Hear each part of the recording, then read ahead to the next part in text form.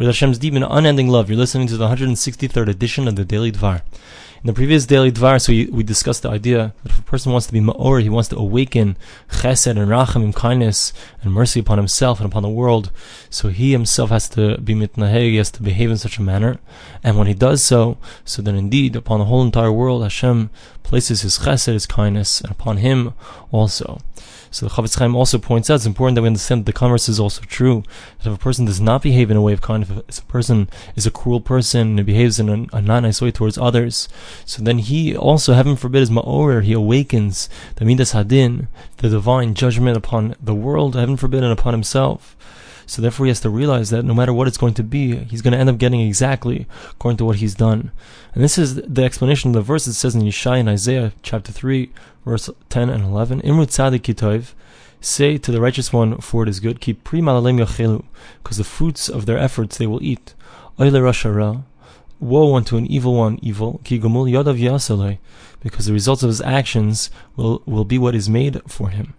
So you see exactly this concept, that based on the way a person behaves, based on his kindness, based on his chesed, that's how Hashem is going to behave with him.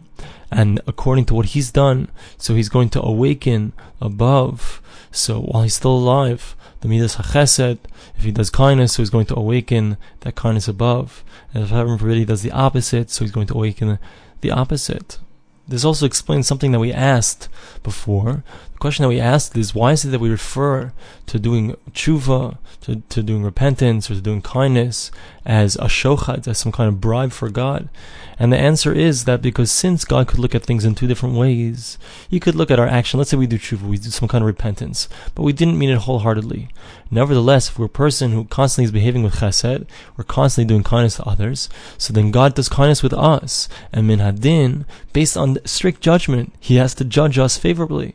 Based on strict judgment, He has to give us kindness, He has to do chesed with us, because since we've done chesed, so He does chesed for us. And that's why it's called a shochad, it's called a bribe, so to speak. Because just like a bribe pushes a judge in a certain direction, so to over here, this type of thing, this type of action, it pushes Hashem's judgment in a certain direction. But of course, everything is with strict judgment, and it's certainly perfectly correct for a person to do this thing.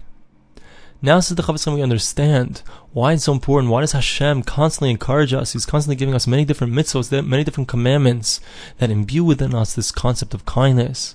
And the reason is because Hashem Himself, He is the ultimate kindness. He wants to give us the ultimate kindness. And the only way for us to properly receive that kindness is if we have a good judgment. When a person comes after 120 years and he's being judged, so Hashem, of course, He wants us to be able to have the best judgment. So He constantly is encouraging us to do chesed, to do kindness, in order that our ultimate judgment will be very kind and very good. And this is why Hashem gave us a commandment, specifically that we need to follow in God's ways, we need to follow in His paths. The way God is, that's how we have to be. Just like Hashem, He's constantly doing kindness, we need to constantly do kindness. And this way we'll have a good judgment, and this way we'll be able to enjoy that eternal light, that we'll be able to bask in that beautiful eternal spiritual light. We now begin the fourth chapter of the second section of Avos Chesed, and he's going to explain in this chapter how a person, when he does this mitzvah, when he attaches himself to kindness, so it's something that he gets rewards for in this world, and of course the principle remains for him in the next world. And the schus, the merit of such a mitzvah of doing kindness, is something that can help him to save him from all kinds of difficulties. So the Chavetz Chaim begins by telling us the Mishnah in Peah. The Mishnah there says this is one of the things that a person eats the fruits, so to speak, he gets the rewards in this world, and the principle remains for him for the next world. So the Chazal, our Chazal tell us, our sages tell us, that not only that, but Chesed is something, kindness is something that stands for a person for all generations. As the verse says, V'chesed Hashem me'olam va'ad olam al yirev. The kindness of Hashem is forever and ever on those who fear Him. But in regards to charity, it only lasts for 3 generations. Shenemar, as the verse says, V'tzidkasai livnei vanim, and His righteousness, or the charity, it goes to the sons of their sons. So we see that kindness is something that lasts forever. Charity is something good, but it only lasts for 3 generations. So we have to mishtadel, we have to try our best to attach ourselves to kindness. He also comes to explain, why does it refer to it as Chesed Hashem, the kindness of God? We're talking about the kindness of people. Why does it refer to it as the kindness of Hashem?